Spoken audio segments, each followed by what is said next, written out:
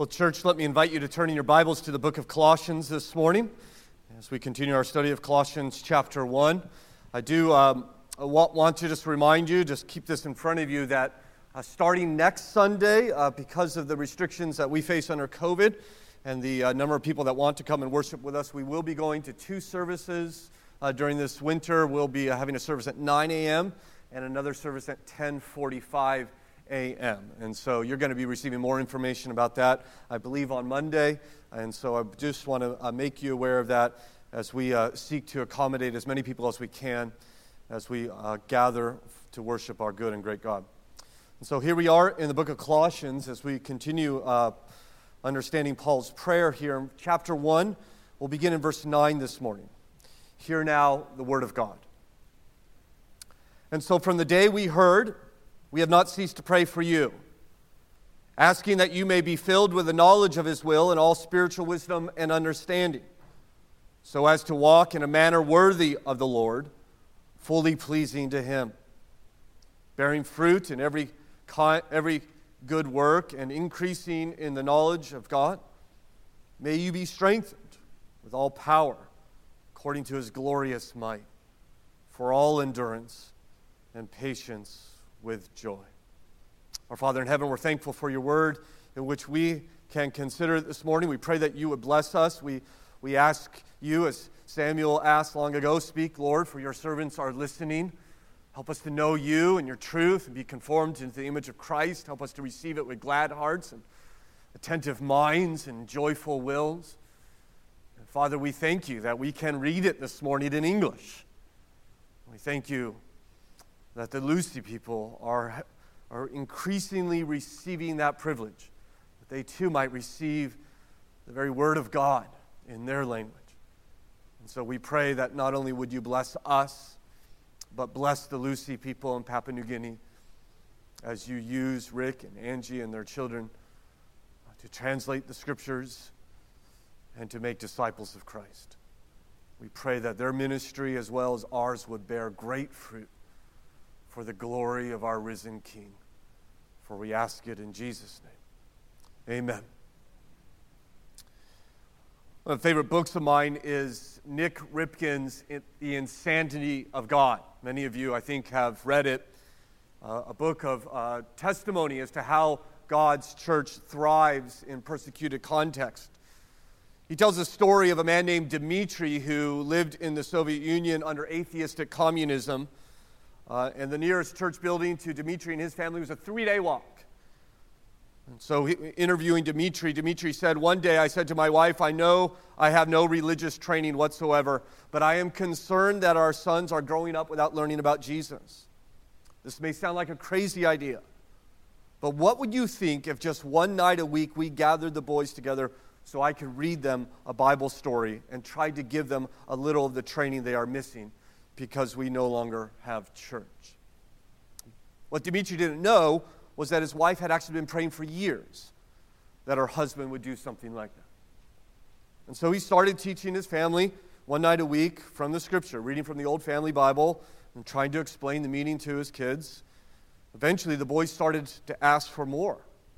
They said, "Papa, can we sing those songs that we used to sing when we would go to church?" And so he taught them the traditional songs of their faith. And then soon afterwards, as they were singing and reading the Bible, they said, maybe we should pray together. And so they began to add prayer into their little time in God's Word. Well, they happened to live in a very small village. The houses were closed, the windows were often open, and soon their neighbors noticed what they were doing. Actually asked to join them. So their little group soon grew to about 25 people when the local authorities caught wind of it. The party officials told Dmitri that he needed to stop this religious meeting and even threatened him physically, saying, "If you don't, we are going to beat you. We're going to torture you." But Dmitri continued, regardless of the threat. Soon the group went from 25 to 50. The authorities at this point made good on their threats. Dmitri said, "I got fired from my factory job. My wife lost her teaching position. My boys were kicked out of school." And he added little things like that. And he continued to teach his family the Bible. The group continued to grow. Soon there was no place for anyone to sit. The villagers stood shoulder to shoulder, cheek to cheek inside the house. Others stood outside, pressing around the windows so they could listen as Dmitri led the people of God in worship. One night, as Dmitri spoke, his front door was violently burst open. The soldiers came in and grabbed Dmitri by the shirt and slapped him back and forth repeatedly across his face, slamming him against the wall. One officer said, "We have warned you and warned you and warned you. We will not warn you again if this does not stop. This is the least that is going to happen to you." As the officer pushed his way back towards the front door, a small grandmother took her life into her own hands. She stepped out of the anonymity of that church community and waved a finger in that officer's face, and sounding, I think, something like an Old Testament prophet, she said to him, "You have laid hands on a man of God, and you shall not survive." That was Tuesday night.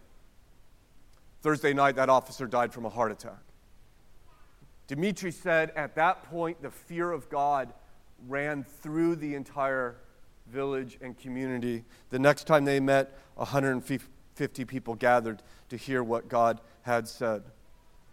At that meeting, it was there that Dmitri was arrested. He would spend the next 17 years in a communist prison.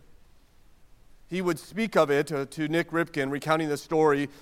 Nick says, Dmitri spoke quietly of a long, heart-wrenching separation. He spoke of sweat and blood and tears. He talked about his sons growing up without their father in the house. He described a poor, struggling family enduring great hardship.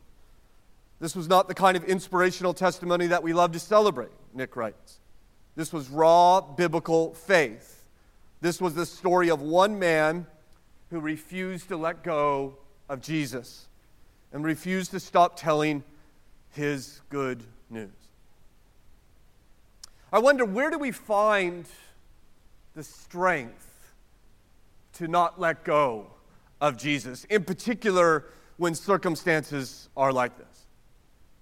Where might we find such endurance? I wonder if Paul had some idea. He, of course, lived a similar life to that of Dmitri, didn't he?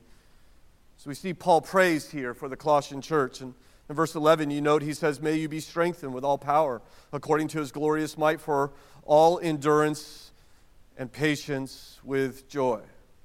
We're studying Paul's letter to the Colossians, and we're kind of in the middle of studying this wonderful, incredible prayer that Paul prays for them. It starts in verse 9. It goes all the way through verse 14. It's a very complicated prayer. It's actually one long sentence.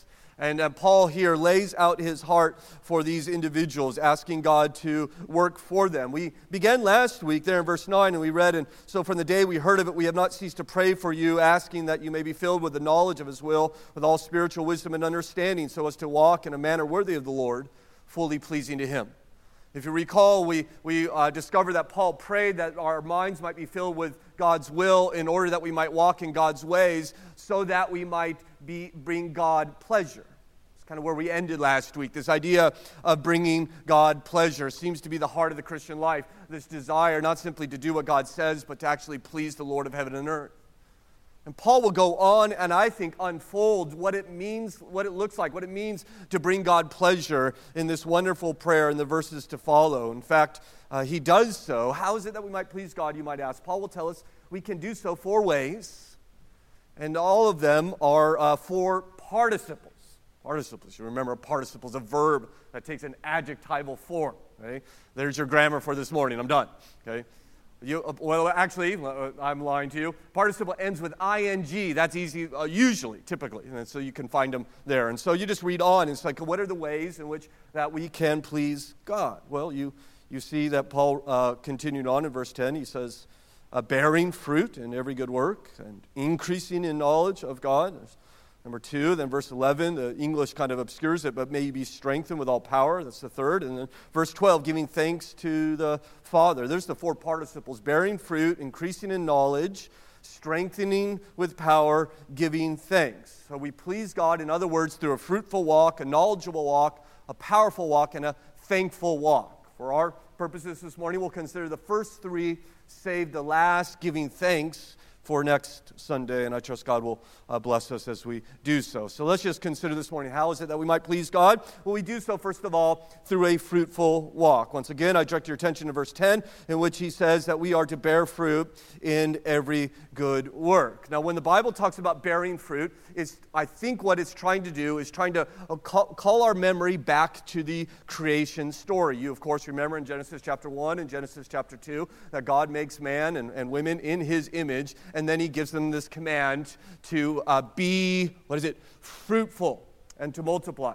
In other words, my image bearers are to spread all over this world in order to reflect to one another who I am, what my character is like as my image bearers. And so now we find, once again, that Christians are given this command. Here, we are to be fruitful. As we respond to the gospel, God is bringing us back into that position where we might bear his likeness into a watching world, that we might fruitfully show the world what God is like. I mention that because sometimes I think we truncate the gospel to the events of Christ in order to provide for our forgiveness.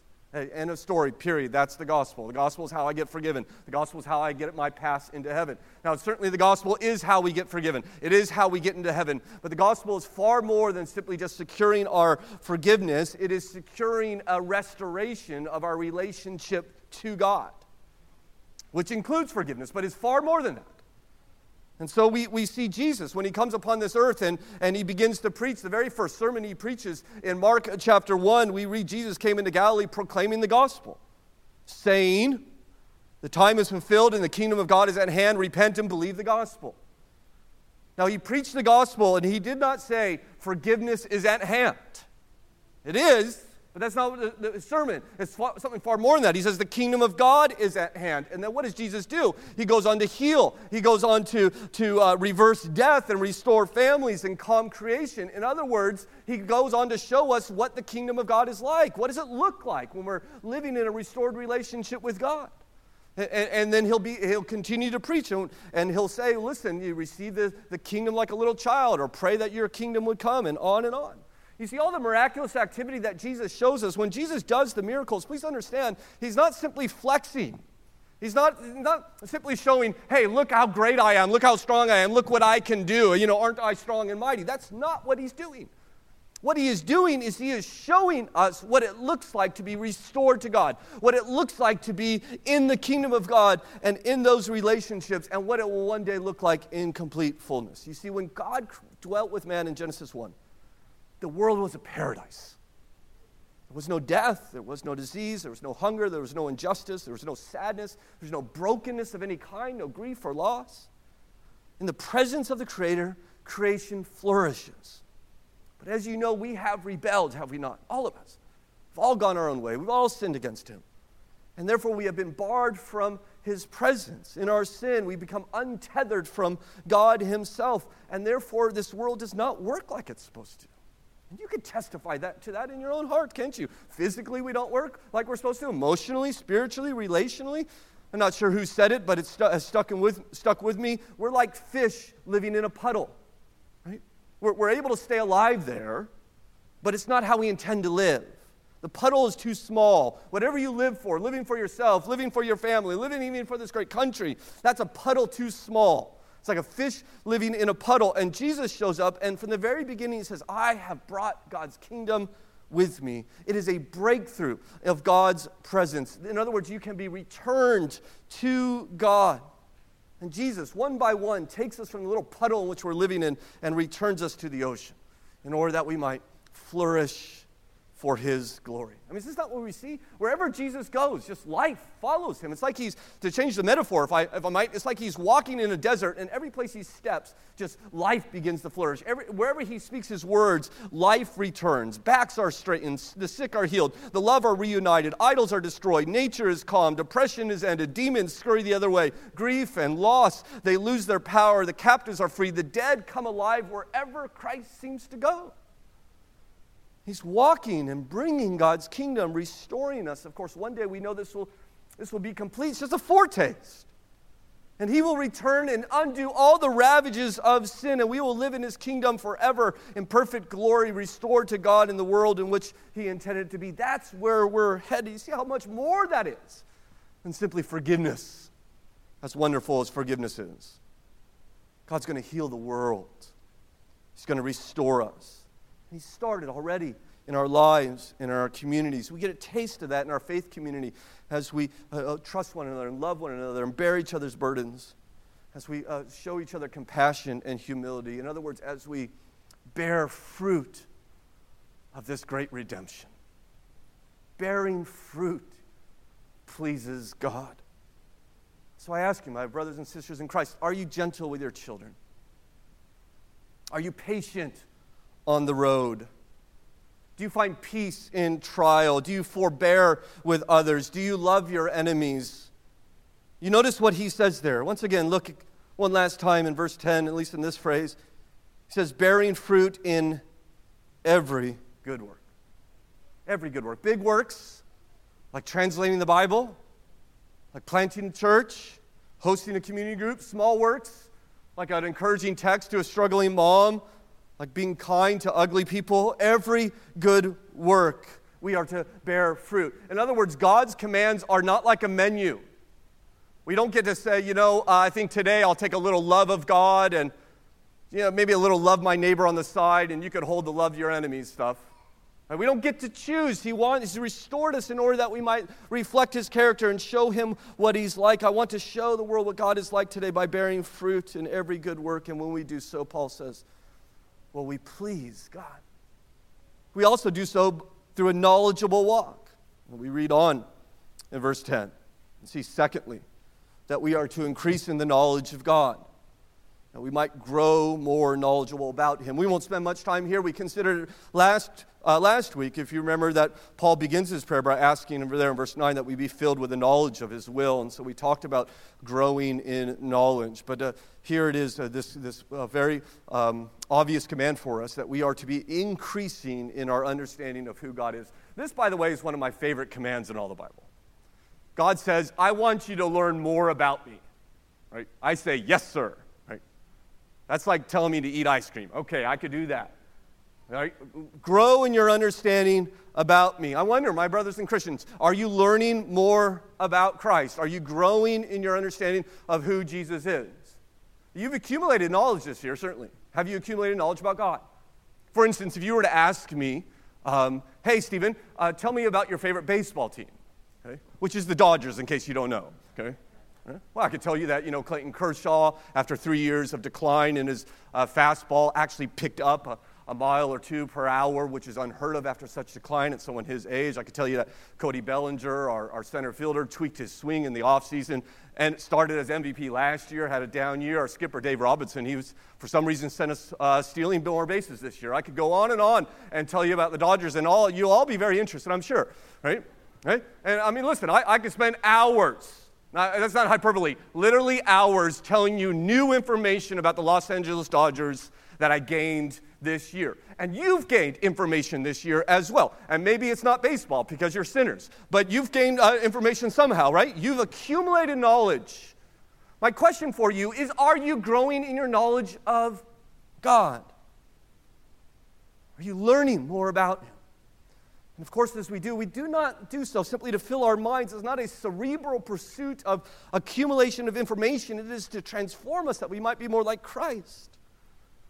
So ever since I became a Christian as a late teenager, I've always been drawn to doctrine, theology. The more Latin and Greek you give me, the more excited I was. I just loved it. And yet what I found quite often is that those who taught most deeply seemed to be the most bored with the information they were teaching.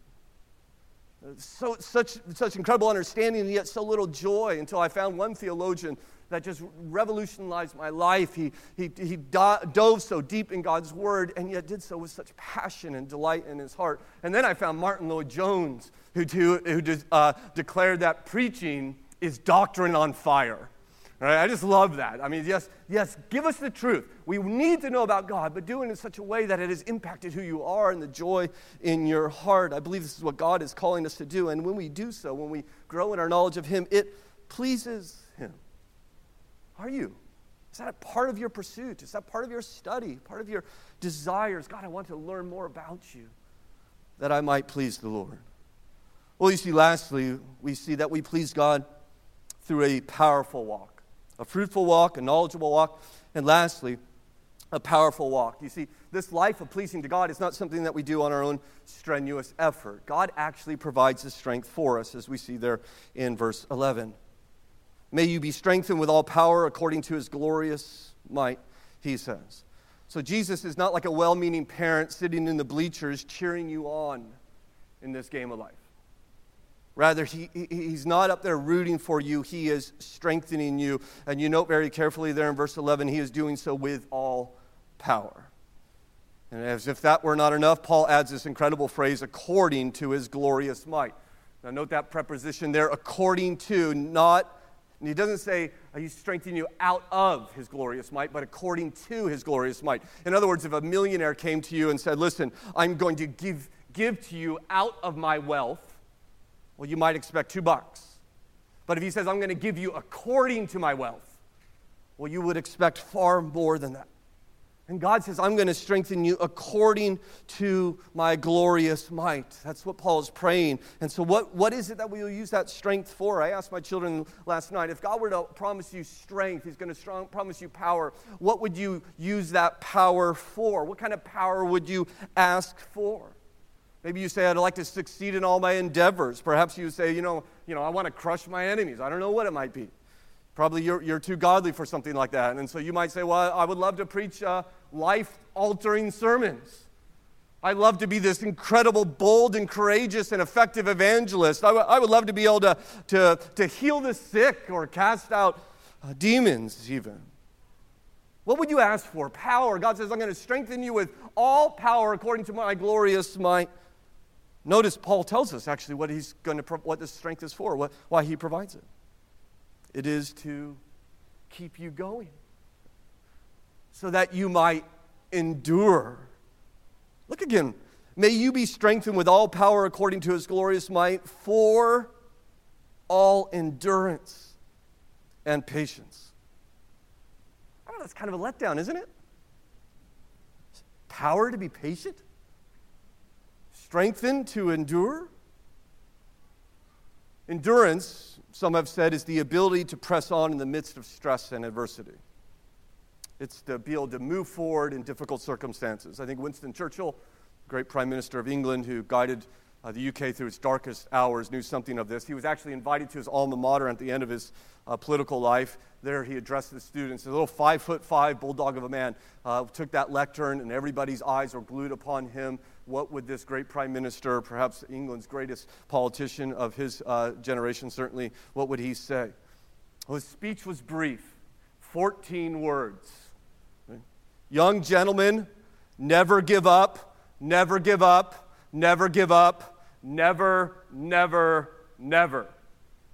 And then he sat down.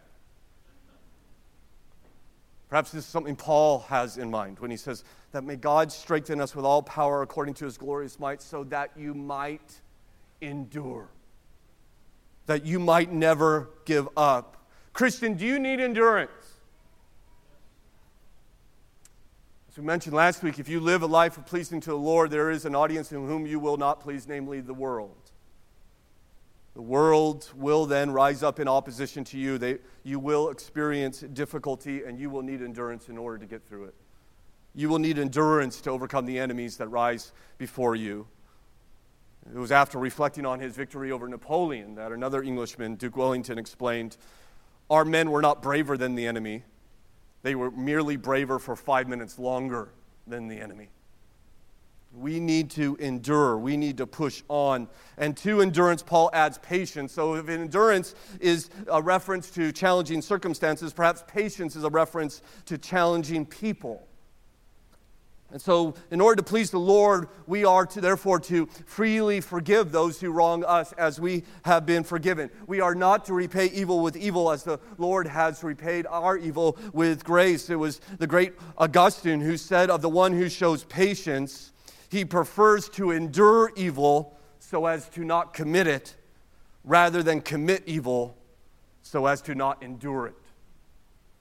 May we be the patient ones who prefer to endure it rather than commit it. May God provide us the strength in this life that we can endure, that we can be patient, that we can be kind to that cutting remark, that we can suffer through the injustices of that biased boss, that we might forbear with people just as God has forborne with us. Through God's strength, we see it in teenagers who bow in prayer before the game or before an exam, or they're at lunch around their mocking peers, that they are testifying, I belong to God, and I don't care what this world says. He is mine, and I am His. And it is that type of endurance, it is that type of patience that pleases God.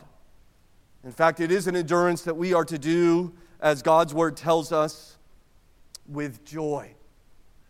As if to make this hard enough, notice how this verse ends there, that we are to be strengthened with all glorious power according to His glorious might for all endurance and patience with joy. I think many people endure through willpower. And you say, are you enduring? I say, yes. I say, with joy? No way. I'll push on, but there's no joy in my heart. I have a little bit of that in me, I think. I could push through, but I think we really begin to see the strength of God, the power according to His glorious might, when we're able to do it with a joyful heart. Extraordinary, isn't it? To be joyful endurance in troubling times, heartwarming patience with troubling people. My friends, that pleases the Lord. We might do this in light of the hope that we have. You know, the Bible says that these light and momentary afflictions, these light and momentary, we might add, afflictors, well, they're not worth comparing to the glory that you will receive in Christ Jesus. I mean, this is the worst, your life, you're going to live forever, Christian, this is the worst it's going to be. It is only going to get better. That ought to put joy in our heart when we encounter difficulties and we encounter troubles. We're not here to avoid trouble. We're not here to maximize our ease. We're not here to make our life as comfortable and secure as possible. We are here to live a life that is pleasing to the Lord, that serves the Lord. And when we do so, we will be forced to endure difficulty and hardship. And we are to do so with joy when it comes our ways. You remember Paul and Silas there in Philippi, their backs beaten with rods, thrown in the inner cell in the dungeon there in Philippi, their feet in stockades. And what do they do at midnight? They sing praises to God. And all of Philippi is shaken as a result. You want to shake the world for God as you bring Him pleasure? Right? You want to see people released from their bondage, as we see in Philippi, then endure, not with grim determination, but with God's strength and indeed with joy. I think we see something of this in Dimitri's life. If you don't mind, I'll finish his story. I mentioned he was taken to prison. There he was placed in a tiny cell where he said it was one step from the front door to the foul open toilet on the opposite wall.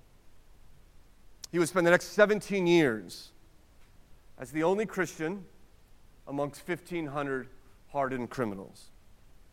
He said that was the hardest. Isolation was the hardest. The physical beatings in which I endured all the time, that was one thing, but being alone was the most difficult. And yet he remained faithful to Christ in the midst of that. And he did so, he explained, because he continued in a discipline his father had taught him.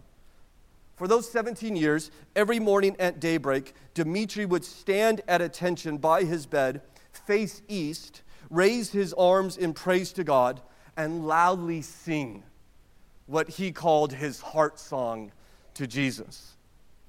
You're not surprised to hear that the other inmates did not appreciate the solo. Dimitri recounted laughter, curses, jeers. Prisoners banged metal cups against iron bars. They threw food, sometimes human waste, in order to try to extinguish that only light that was shining amongst 1,500 criminals. And yet he continued day after day, and week after week, and month after month, and year after year, even though the guards would sometimes charge in his cell and beat him to shut him up. As soon as they left, he stood, face east, raised his arms to heaven, and began to sing his song of praise to Jesus.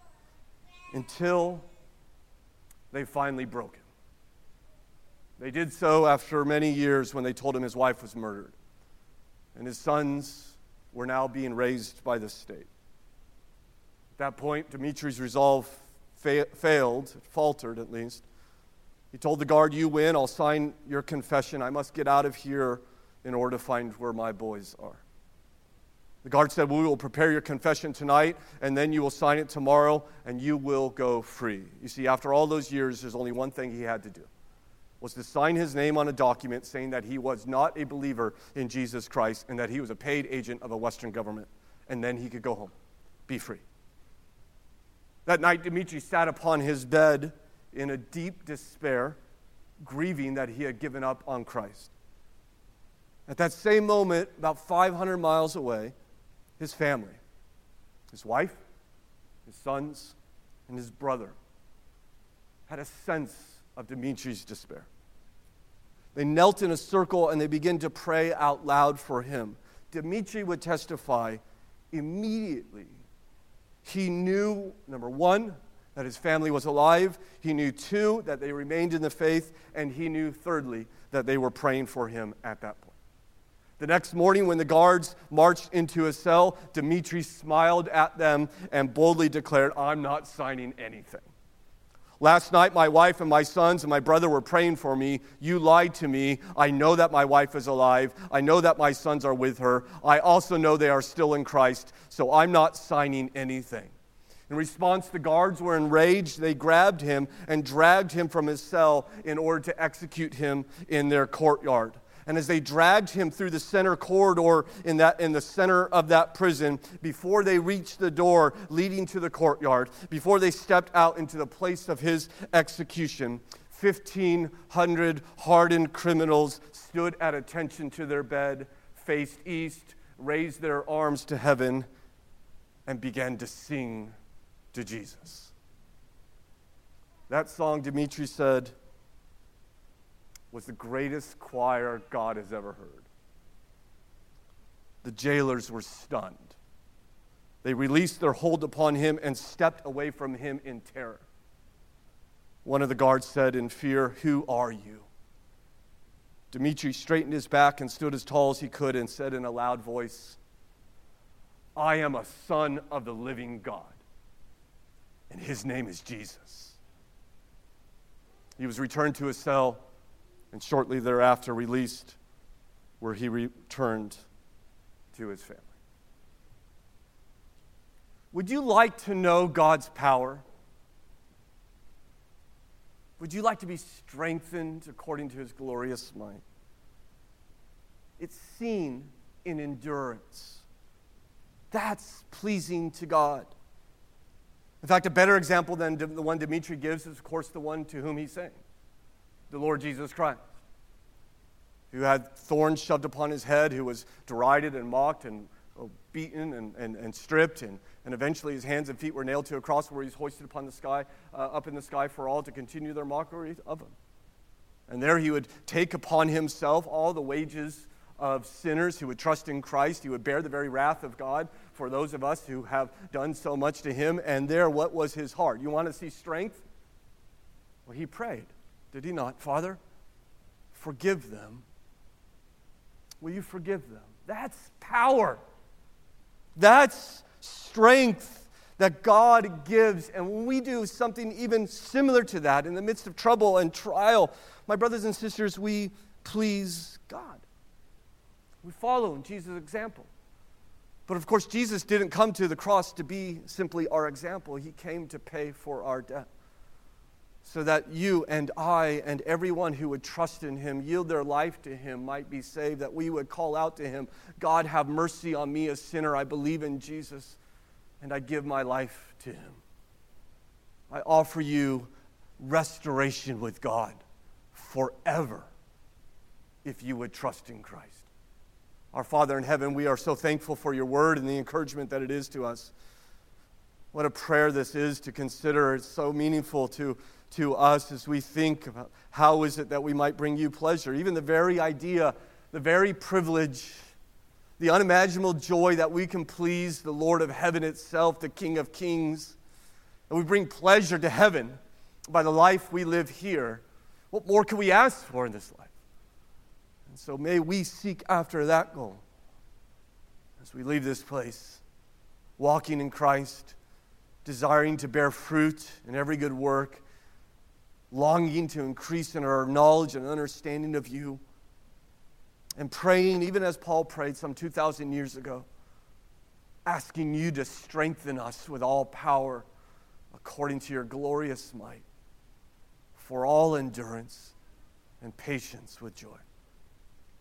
Do this amongst your people, not just us as individuals, but us as Hamilton Baptist Church, that we might be a light to this world as we live in your glorious kingdom.